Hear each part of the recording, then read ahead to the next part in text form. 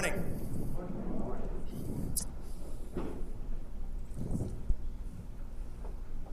Glad you're here on this beautiful, stormy Sunday morning at the end of the summer and the beginning of the school year. Everybody went back this week to school. Many were excited, many were not so excited, so either way we pray for them as this new school year gets underway. As we begin today, we want to set our hearts and our minds on Scripture. So with that, let's open with the word of prayer. Our Heavenly Father, we thank you for your goodness to us. We thank you, Father God, that we have your word and that we can come and gather together as a church body, read and study your word. I pray this morning, Father God, that you'd be honored and glorified by all that we say and do. I pray, Father God, that you would speak your word to your people this morning and what has been prepared. Encourage us, correct us, and teach us to hope in you for how great you are. We pray these things we ask in Jesus' name. Amen. Turn with me to the Gospel of Matthew. We're looking at Matthew this morning. Matthew chapter 19, verses 16 through 22. A very familiar account to us. But the question is asked, the title of the message, am I good enough? Or are you good enough? The answer right off the bat is no, we are not. You are not. But because of our sin, because of our self-righteousness, we can often have feelings of remorse, of self-condemnation. We can question things we know to be true, or maybe genuinely, if we do not know the Lord, we are searching, and we want to know what good do I need to do in order to have eternal life or to not perish in a lake of fire. In our account today, we see Jesus in Matthew chapter 19. He is on his way to Jerusalem for his final time, where he is soon going to be betrayed and handed over to the religious leaders. Along the way, he has several encounters as he's going up for the Passover, and his disciples are following him. And along the way, many people come up to him. They're asking him about divorce. They're asking him about questions regarding these things. Children are coming to him. Individuals are coming to him. At this time, as he is journeying up to Jerusalem and is soon going to have the triumphal entry, many are looking to him to have the answers. Is this the Messiah? Is this the King of Israel? Is this the one we have been waiting for? And so, there's a young man, our text tells us, who has an inquiry. If this is the Messiah, as everybody's claiming to be, maybe he has the answers to what I'm searching for. Our world seems to be more and more divisive today than ever before. But that's just because of the rise of social media and other technologies.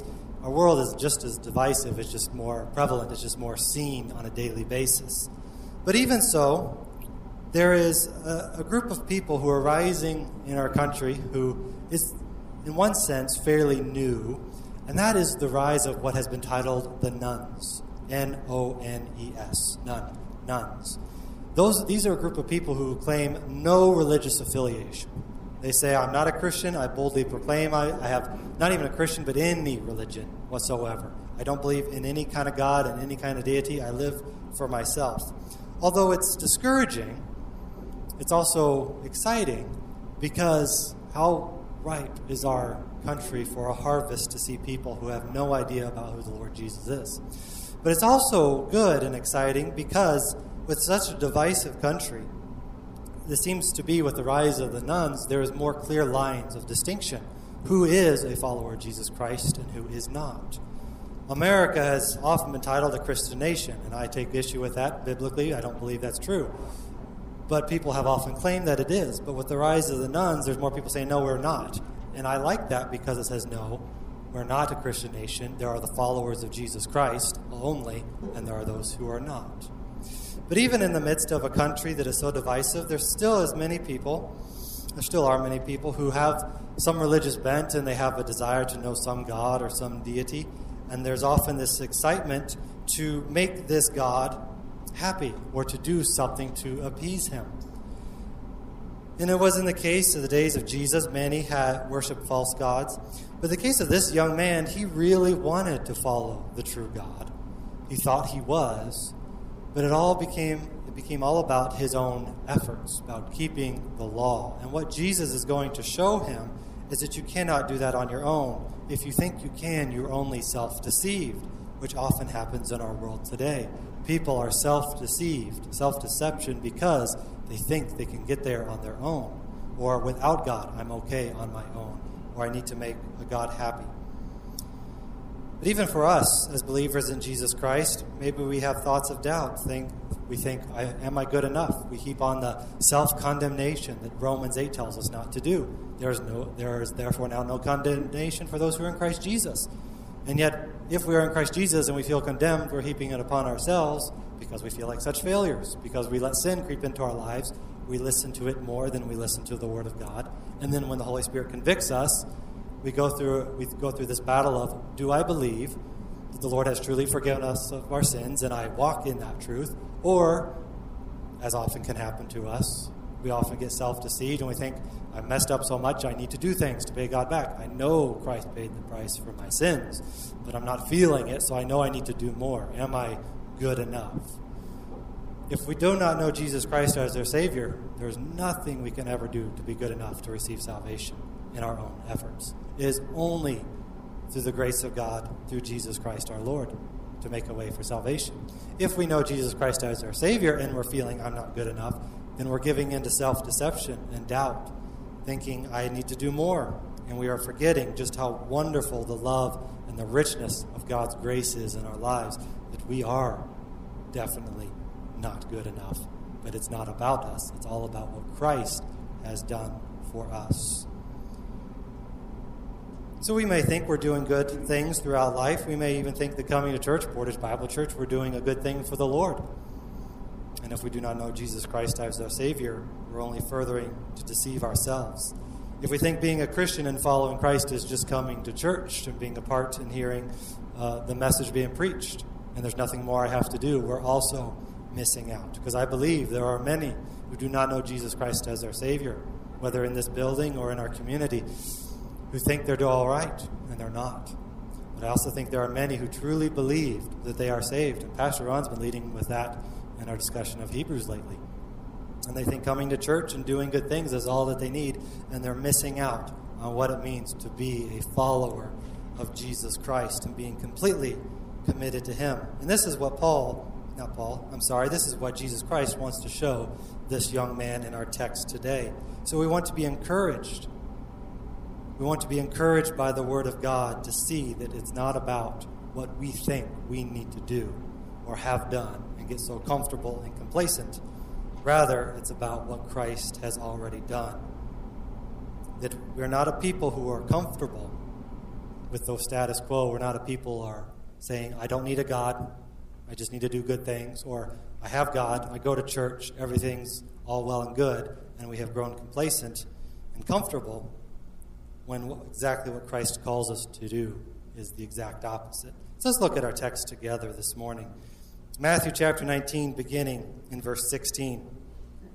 The text tells us, And behold, a man came to him, that is, to Jesus, saying, Teacher, what good deed must I do to have eternal life? And he said to him, Why do you ask me about what is good? There is only one who is good. If you would enter life, keep the commandments. He said to him, Which ones? And Jesus said, You shall not murder. You shall not commit adultery. You shall not steal. You shall not bear false witness. Honor your father and mother, and you shall love your neighbor as yourself. The young man said to him, All these I have kept. What do I still lack? Jesus said to him, If you would be perfect, go, sell what you possess, give to the poor, and you will have treasures in heaven, and come, follow me. And when the young man heard this, he went away sorrowful, for he had great possessions. If you're taking notes this morning, point number 1, there's the questions of the young man. He approaches Jesus by asking questions that pertain to life and eternity and about doing good. We learn from our text a few things about this young man. In verse 20 and 22, that he is wealthy, and that he is young, in verse 22. And in Luke chapter 18, verse 18, we learn that he is a ruler commentator said that this probably means that he is a ruler, the rich young ruler. He was probably an official in the synagogue. So although he was young, he was wealthy, he was well-to-do, and he had an official position in the community. And even as such, he is one who has wealth and status and a position. He is still thinking, what more must be done? If he is a religious leader in the synagogue, people should be looking to him to have have all the answers, or some answers. And here he is, he's searching. Here comes this Messiah, here comes this Jesus of Nazareth, the one up to Jerusalem. People are claiming he's the Messiah. I'm going to go to him and figure out what more must be done. Because although I have money, though I have status and position, though I'm an official in the synagogue, it doesn't feel like it's enough. What good deed must I do to inherit eternal life? So here's the conversation between Jesus and this young man. Jesus is approached by him, and he asks a very important question. Eternal life, what is it? How do I get it? How wonderful if all evangelism was that easy. People came up to him and says, what's eternal life? Well, let me tell you. It's really exciting. Jesus got all the good ones because people would come up to him and say, what good deed do I need to do? What is eternal life? He's the Messiah. In our culture today, it seems harder for us as we go to people and says, let me tell you about the Lord and Savior Jesus Christ. People might say, okay, sounds good. No, thank you. And some people might cuss us out and swear us out and walk away from us. And either way, we're left going, this is really hard because I want people to see how wonderful Jesus Christ is. And yet here's this young man. He comes up to Jesus and he says to him, good teacher, what good deed must I do to inherit eternal life? What a question. He is asking about what is good. He is asking about eternal life. There is an assumption here in his question that eternal life is related to something good, to something that will win God's favor. Eternal life and pleasing God seem, to this man, to go hand in hand. What do I need to do to get to him? Before encountering Christ, the man had evidently done some soul searching, one commentator said, since he wants to know what will give him eternal life. Our Lord knows what this man is looking for. He can probably tell by his clothes. If he's from the area, Jesus is familiar with an official like this. His status, what he is doing for a living. He should have the answers. Jesus knows what this man is looking for, but he starts first with the law of God. For the law is where salvation begins, because the law shows us how much we need Christ and we can't do it ourselves. This young man apparently knew that, but he's thinking, what is that other thing? What does the law require? Jesus reminds the man that his Father defines what is good, and it is only God who declares what is good. So Jesus asked him, verse 17, he said to him, why do you ask me about what is good? Why, in your search, you believe there is something more. You have to know that the goodness comes from God. He declares what is good. He defines what is good. And he comes to Jesus inquiring of that goodness. So if Jesus is the Messiah, which we know he is, but in this young man's mind, if Jesus is the Messiah, as people claiming he is, then he's the one who's going to know what is good and what is of God. So I'm going to inquire of him. I'm going to ask him, what is good and what do I need to do to have it so that I can have eternal life? So Jesus responds with his own question, why do you ask me what is good? And then he says, there is only one who is good, and that is God. That's what he's implying. There's only God. And if you're asking me that, are you asking me if I am him, if I am the Messiah? To which the young man does not reply. He just goes on with the conversation. He's trying to discover this for himself. Why do you ask me what is good? Good things are of God. The good things are the commandments. So in Jesus' conversation, he says, let's go to those. Let's go to the commandments. There's only one who is good. If you would enter life, keep the commandments. Is that the answer you're looking for? Jesus knows it's not, but he's trying to get the man to see what he's truly looking for. Jesus is wonderful at probing questions. When he gets a question, he knows just the right one to ask, to get people to see their need, to see their sin, to see what is really at stake. So Jesus asked him, "Why do you ask me what is good? Keep the commandments." Verse 18, to which the young man said to him, "Which ones?" So Jesus says, "Murder, adultery, stealing, lying, honoring your parents, loving your neighbor. These are the commandments." What's so fascinating is, about the commandments that this young man should have been familiar with, Jesus skips over the first few. Love the Lord your God, have no other gods before me, keep the Sabbath, keep it holy. What does he do? Jesus goes right to the commandments that are more social, the ones that relate to other people. Murder, stealing, adultery, lying, honoring parents, loving your neighbor as yourself. The Ten Commandments prove central to God's people and to God's will. But the young man claims to have kept them all, yet he still senses a lack. It could appear that Jesus is suggesting obedience to the law to merit eternal life, but it's more likely that he is setting up this man to realize what he is still missing. So Jesus goes and says, "The commandments." The young man asks, "Which one?" So Jesus lists them off. He lists 5 pertaining to God's people regarding the tablet. When asked about the commandments, Jesus responds with 5 of them, 5 of the 10, and he also includes one from Leviticus 19, verse 18. Love your neighbor as yourself. Jesus assumes for the sake of argument that the rich man has kept these commandments. If he is truly a ruler in a synagogue, an official, Jesus knows this man has done all that he can. He wants to keep the law, even as the religious leaders were so proud of their law keeping. I'm good before God because I have kept the law. I have done all that we need. I don't need a Savior. We don't need this Jesus. We're waiting for the true Messiah, the one who will deliver us from the Romans, because we have kept the law. But here in this young man is one who has kept it, and he says, "What do I still lack?"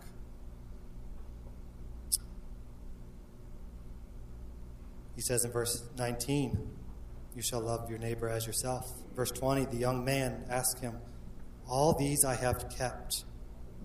What do I still lack?" Luke 18:21 tells us that he has not only just kept them, he has kept them from a young age, from when I was a child, from when I was a boy.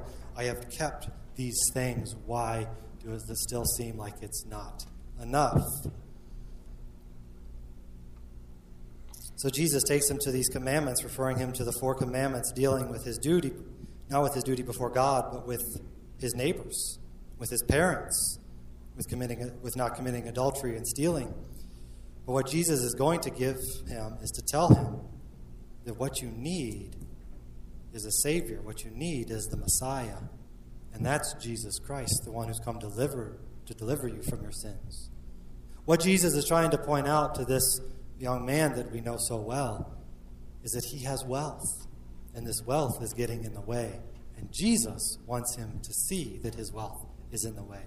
Jesus takes him to the social commandments with his neighbors: murder, stealing, lying, committing adultery, skipping over the ones pertaining to God, because the young man would find those commandments to be kept in Jesus Christ. Have no other gods before me. Get rid of your wealth. Come, follow me. That's the point that Jesus wants to make, but he's trying to get this young man to see it for himself. This young man responds with what he has done and why it's still not enough. So he asks, "What good deed must I do?" This has not been enough for him, and he knows there must be more, otherwise he would not be inquiring of Jesus so fervently. So in verse 20, Jesus is trying to get the young man to see his question, to see the heart of the matter. Jesus wants him to uncover what he really needs, what's really at stake. What's at stake is he's living for this life. He's living for the temporary. He knows there should be more. He knows there should be eternal life. But because of his selfishness, he can't quite get there, because there's things he's unwilling to give up. His personal comforts, his status, his riches, what he has already done. Life is good. Life is comfortable. I want things to remain as they are. I want eternal life, but I don't want anything to change. And Jesus is trying to expose that. Jesus responds with the answer that he is not wanting to hear, but the one he needs to hear. So after verse 20, when he says to him, I've kept all these things. What do I still lack? Jesus responds in verse 21. Jesus said to him, if you would be perfect, go, sell what you possess, give to the poor, and you will have treasures in heaven, and come, follow me. This young man, I think we can speculate just a little bit, need to be careful, but he's going to Jesus, the supposed Messiah, that people are saying, and he's asking him, what good deed must I do? He wants an answer, but he wants Jesus to make it easy, make it simple, make it less complicated. I've kept the law to the best of my ability. I've done all these things from my youth. What good thing can I do to settle the deal, to make sure that I am secure, that I will have eternal life? And Jesus gives him an answer, but it's not the answer he wants, but it's the answer he needs. So he says to him, to the young man, if you would be perfect, sell what you possess and give it away. What's so fascinating about Jesus' answer is that in the midst of this, at no point in the conversation has the young man come up to him and said, hey, I have all this wealth, what should I do with it? At no point in the conversation does Jesus ask him, who are you, where are you from, what do you do for a living? It's all evident by the young man, by his apparel, by the surrounding community, where he's from. It's easy to see, it's easy to tell. Jesus knows exactly who he is, what he needs, what he has, and what needs to change for him to have eternal life. So he says to him, sell what you have, give to the poor. If you would be good enough, that is, if you would be perfect, give up what you have and give it away. He's appealing to the law in that sense, because the Jewish leaders thought, if I kept the law, I'll be perfect. And Jesus says, if you want to be perfect, it's not about keeping the law. That just shows you your great need. But in your mind, if perfection is what you need for eternity, then you need to show how much need you really have. So give away all that you have, so that you know where that need lies. Give it away. Jesus recognizes the man's wealth is standing in the way of what it means to be a completely committed follower of the Lord, to become a disciple of Jesus. So he calls on him to sell his goods and give them away. In this, he will have treasures in heaven. In this, he will have what is eternal. He has not shown him eternal life quite yet, but he says, if you want riches, the riches that I offer are far better than anything in this world. Giving away, serving those in need, getting rid of your wealth offers something far greater in return, eternal treasures in heaven. And then Jesus offers this invitation. After you've done that, after you've sold it all, after you've given to the poor, he says, come, follow me. The same invitation he gave to Peter and James and John and all the other disciples and many others in the Gospels that we read. Jesus called his 12 in his inner circle to follow him completely. But Jesus kept offering this invitation. If you want to know the Lord, if you want to have eternal life, lay down everything in this life that you cling so closely to, that you find so much comfort, so much security in. Put all that aside. Come follow me. Come learn from Jesus Christ, the one who has eternal life, the one who has the answers, the one who can show you what true life looks like in God, not in these temporary things on this earth. He offers to him the greatest thing in the world. That is to become a follower of Jesus Christ. Come, follow me. This is powerful words we see again and again in the Scriptures. Things that we could, a few simple words that we can skip over far too many times. Come, follow me. Jesus says, follow me. Come be like me. Come learn from me. Come see what I have to offer. And what I have to offer is not temporary. What I have to offer is eternal life. Exactly what you're looking for. What I freely give is that I have come to save you. I have come to make a way so that you can know what life in the Lord really looks like. A life this man thought he wanted. What good deed must I do to inherit eternal life? How can I keep what I have, keep things the way they are, stay the same, and make sure that I'm going to be with God? It's about comfort. It's about ease. It's about doing one more good thing just to make sure I'm all set. He's looking for a comfortable religion, not a religion dedicated to the Lord, fully pleasing to Him. One theologian commented on this passage, and he said this: Jesus does command the man to give up his riches, but this is not a usual biblical remedy for the problem. Jesus didn't say to Peter, "Come follow me and go sell everything you have." He just said, "Come follow me." Evidently, Jesus perceived that this particular young man needed to make a clean break from his own idol. That idol was wealth. Other scriptures don't demand renunciation of riches, but rather the godly use of them and an attitude towards them. Jesus says you don't need to do this to follow me. He didn't say that to Peter or any of the others. He just said, "Follow me." For this man, he is calling him to do that because he sees it's in the way. You need to get rid of these things so you can truly see what it means to follow me. Jesus here demanded a radical renunciation of the ruler's besetting sin, coveting his wealth. That's interesting. Because what's one of the 10 commandments? You shall not covet. When Jesus points these things out in the text, back up in verse 18, he says, "You shall not murder, you shall not commit adultery, you shall not steal, you shall not bear false witness, you shall honor your mother and your father, you shall love your neighbor as yourself." But what did he leave out? What is the last commandment? Coveting your neighbor's riches, or coveting riches.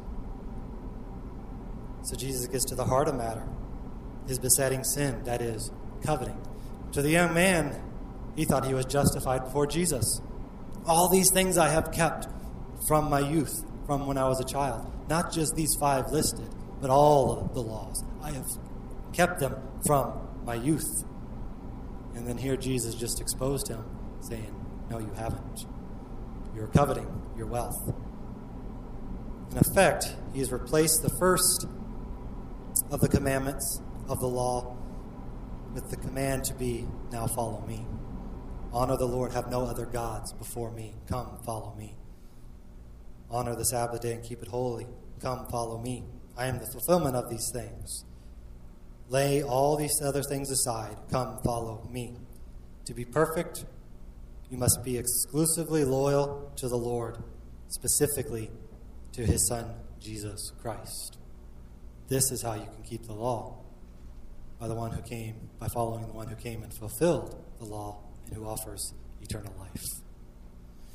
Although Jesus approached him and told him the answer he did not want to hear, trying to expose his sin, trying to see that the man was so justified that I have kept all these things from his youth, and Jesus says, "You've coveted," and the young man does not see it. He's broken the law. And what does the Scripture tell us regarding the law? To even break one is to be guilty of eternal condemnation. And Jesus makes this evident by his words, simply by asking the young man questions and probing his thought process. Do you not see your need?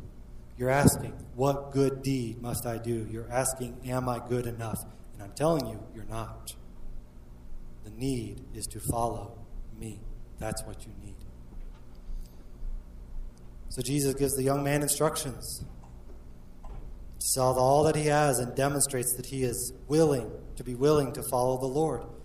But rather, this young man demonstrates that he is not willing. He is indeed in violation of the law by coveting, by keeping his wealth and his riches. He cannot bear to part with his wealth, even for the sake of eternal life. What he lacks is an attitude that abandons everything of this world to receive the grace of God that is found in Jesus Christ. But rather, he chooses to live for himself. Our culture has taught us a lot of self-sufficiency, and I think a lot of it has done harm to us. Though it seems less so than in the past, our culture has taught us that we need to earn a living, and rightly so that we could function in society, pay our bills, feed our family, which is good and honoring to the Lord. But with that, we live in a very rich society, and with that comes that need or that sense of achievement. I have arrived, or I need to keep striving so that I can arrive, get all I can. make sure life is comfortable, make sure I have a good house, make sure everybody's clothed properly, make sure I drive a nice car. And with that comes arrogance. With that comes entitlement. With that comes a consumer mindset that I have done so much, therefore I should get so much in return. And this flies in the face of Scripture. Because although we need to be good people in the sense of caring for our loved ones and providing a living, those things cannot become the ultimate. These things cannot become what we live for. And so often they do. And therefore they become an idol. And an idol is a god, a small god, something that we worship with our actions, with our attitudes. And the Scripture says, "You shall have no other gods before me." And sadly, I think this mindset follows us into the church far too much.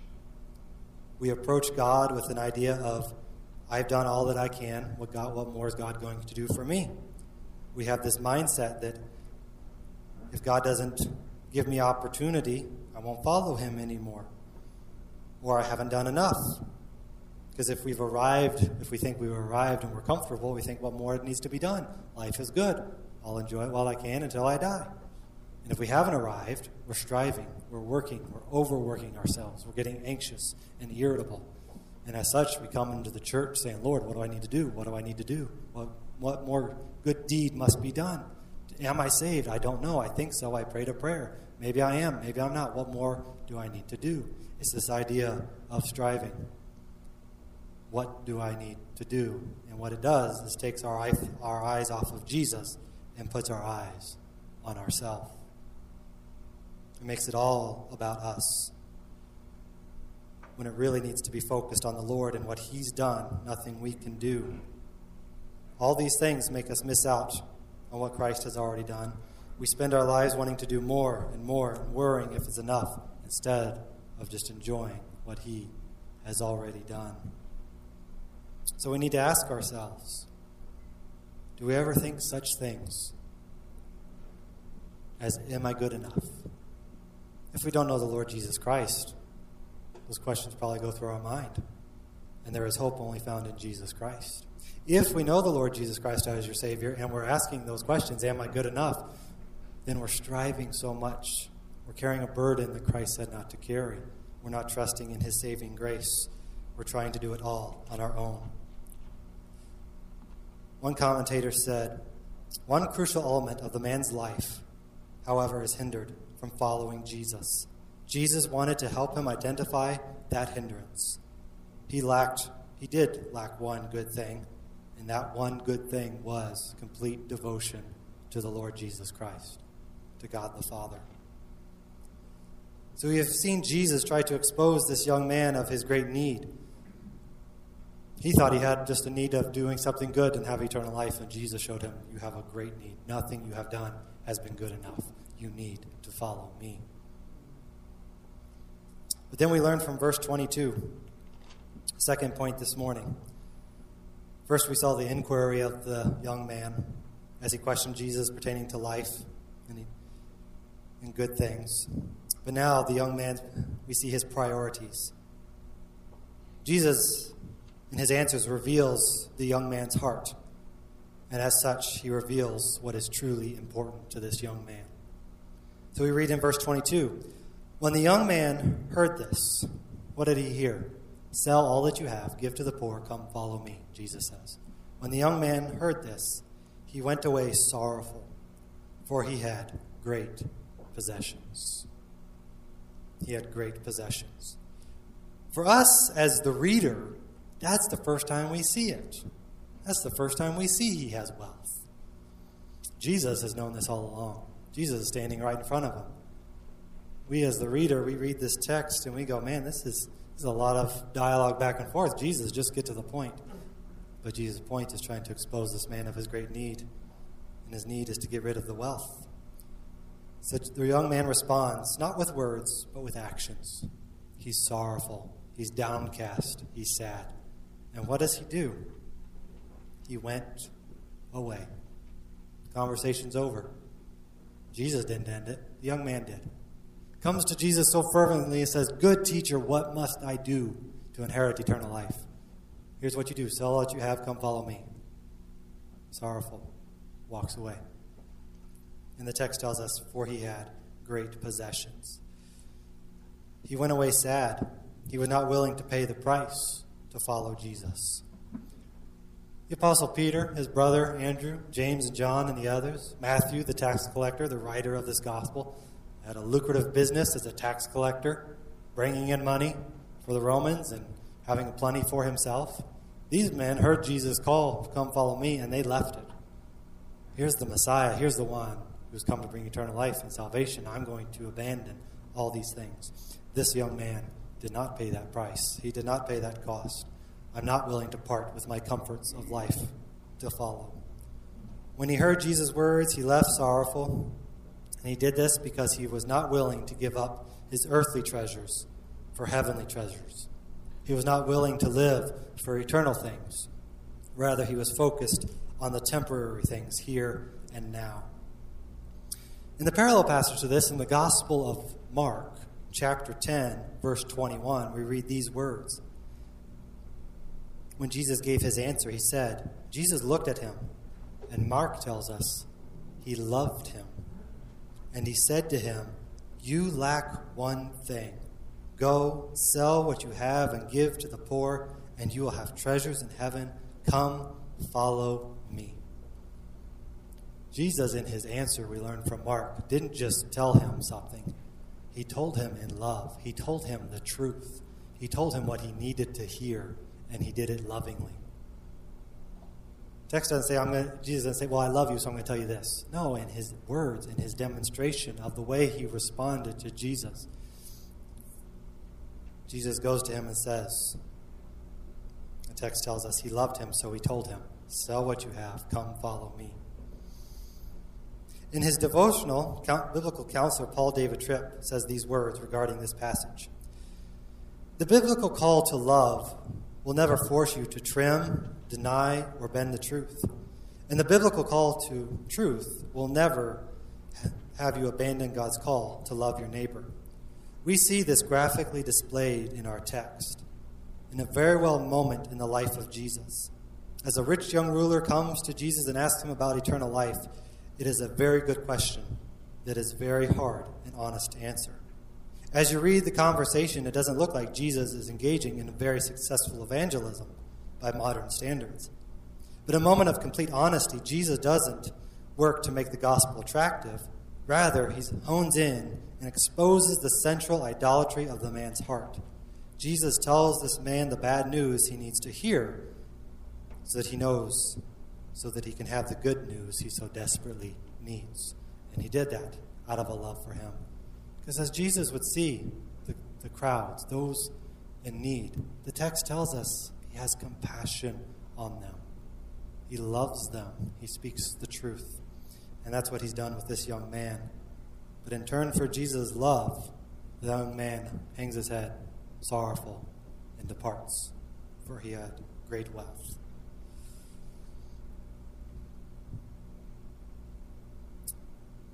This news, or this truth that Jesus gives to him an answer that he did not want to hear. Yet Jesus told him, come, follow me. Be a disciple. Yet we learn this young man went away sorrowful, for he had great possessions. He trusted in good things instead of Jesus. He wanted possessions instead of a position in Christ. He wanted temporary treasures now on earth instead of eternal treasures in heaven. He wanted self-sufficiency in himself instead of complete dependence on the Lord Jesus Christ. He was sorrowful to lose what he had, yet we should be sorrowful for what he did not get. He did not get eternal life. He did not get the Lord Jesus Christ. He did not get treasures in heaven. He lived out, as far as we know, we really don't, the rest of his life with what he had. Life in Christ is what brings eternal life and treasures in heaven.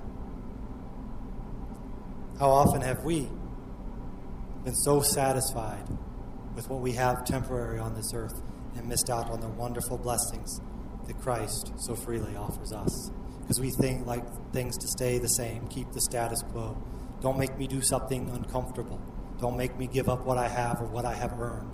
It's a very selfish, self-sufficient mindset that really gets in the way of what it means to follow the Lord Jesus Christ. Life as a Christian and about following Jesus Christ above everything else in this world, that's what it means to be a Christian, to follow Jesus Christ above everything else in this world. Yet we can get so comfortable, so complacent, and settled in such ways that we can often feel like there is more, because we're missing out on what Christ has freely offered. We're not completely giving our lives to Him. So although we're comfortable, life is good, we think, is there something more I can be doing? Yes, completely committed to the Lord Jesus Christ in all that we do. But when we get comfortable, we don't. We live for ourselves, and then we think, man, I got to be missing out. There's got to be more to life than this. Like the young man, are we going to hang our heads and be sorrowful and say, but I can't give up what I've done. I can't give up what I've earned. Or are we going to say like Peter did and the other disciples, lay it all aside, say, Lord, I will follow you. Even in the Gospel of John, chapter 6, when many were falling away from Jesus, Jesus turns to Peter and the other disciples and says, are you guys going to leave? And Peter's response is, Lord, we have left everything to follow you. You have the words of eternal life. And that radically changed their lives. As citizens, that is us as Americans, as citizens of the wealthiest culture that has ever appeared on this planet, we Westerners must be perpetually careful that our standard of living is not our idol. What comforts would Jesus have us surrender for the sake of His kingdom? That question was asked by the late pastor, Dr. R.C. Sproul. In our Western world, we can be so comfortable, and our comfort can become our idol. Our wealth, our achievement, our status can become our idol, and that idol gets in the way of following the Lord Jesus Christ wholeheartedly, completely, without issue. Likewise, we must all abandon these idols, things we so quickly cling to, things which keep us from following Jesus. Will we surrender the things of this earth, the temporary things, in order to follow the Lord? That doesn't mean I'm telling you to go out and sell your house and give away everything. That was specific for this young man. He had to do that because that's what was in his way. For us in this room, it may be wealth and status in a house. It may be in our way. It may just be a job. It may be a favorite hobby. It may just be our comforts. We don't have much. Life is, I have a small house. I'm fed every day. I have a good job. Life is good. I don't need it anymore. But that too can become an idol because life is just good. I don't need more. Life is okay. I'm comfortable. Give me my comfortable Christianity. Give me my comfortable religion. I'll go to church. I'll read my Bible. Don't ask me to do more than that, which can become an idol in itself because it shows that life is more about us, more about me, more that I want to keep things under my control, keep the status quo. As long as I don't have to do anything hard following Jesus, life is okay. And that may be the idol that we have to give up to follow Jesus. C.S. Lewis once said in one of his writings, if you want a religion to make you feel comfortable, I certainly do not recommend Christianity. Because Christianity will make you abandon the things of this life to live for the things of eternal life that is found in Jesus Christ. We as believers in Jesus Christ are called to discipleship. That means committing our lives completely to the Lord Jesus Christ. So we are called to be His followers. We must remember that Jesus paid it all and there is nothing left for us to do. It's all about what He has done, not what we still have to do. But because we get selfish, we get convicted of sin, we heap condemnation of upon ourselves. We think, I have to do something to make God happy again. And that is just heaping condemnation when Christ has set us free. We can't let the idols of comfort or the idols of wealth get in the way of following Jesus the way it did for this young man. As believers in Jesus Christ, we need to repent of our idols. Repent and say, no, we're not good enough. I know I'm not good enough. I completely need the Lord Jesus Christ each and every day. Cast our burdens on Him. Rise each day committed to Him in all that we say and do. for those who do not know Jesus Christ, living for themselves, living for their own comforts, or thinking they just have to be good enough. There is nothing good enough apart from Jesus Christ and placing your faith in him for salvation. It is the only way. Not your worldly comforts, not your achievements, not your good works, not your good deeds, not showing up to this building Sunday after Sunday after Sunday thinking everything is just fine with that. The need is Jesus Christ and him alone. The young man went away sorrowful because he had great possessions. When we so cling to our idols, it breaks God's heart because he loves us and wants us to give those up. When we come before the Lord, we think as unbelievers Sunday after Sunday, and we do not repent and we do not place our faith in him for salvation, but we walk out the doors thinking life is okay, I've done my part. We leave and God is sorrowful because we are not abandoning our sin for the sake of eternal life that is found in Jesus Christ. It is only through Jesus Christ. Are we good enough? No. Only through Jesus Christ who has made a way. And will we, as believers in Jesus Christ, be completely committed to him over everything in this world and all the wonderful things that he has blessed us with, the good things that he's given to us to use for his honor and glory? Do we thank him for those and say, Lord, thank you for these because I am following you as most important of all? Let's pray together. Our Heavenly Father, we thank you for this day. We thank you for your word. Father God, we thank you for this text of Scripture that reminds us of what it means that we have sin in our lives, that we so quickly justify, and that your word so quickly exposes if only we take time to see it and to slow down. Father God, forgive us when we get all caught up in our own actions and our own endeavors and our own self-justification. Forgive us for our idols of comfort and wanting things to remain the same. Father God, teach us what it means to follow you. Teach us what it means to lay aside all these worldly cares, to make you the most important thing, the most important one, to be completely committed to you. Father God, you know the needs of everyone in this room. You know the struggles, you know the pains, you know the hardship, you know the joys, you know the excitements. I pray, Father God, that we would not get so comfortable in our excitement and the good life that we have that we forget how much we need you. And Father God, I pray for those in here who are struggling, who are doubting, who are fearing, who think they haven't done enough and they'll never be good enough. I pray, Father God, that you would reveal that sin so that they would see their great need is only found in you, and that's where life and freedom is found. We thank you, Father God, for your word and for the hope that we have in you through your Son, Jesus Christ. In his name we pray. Amen.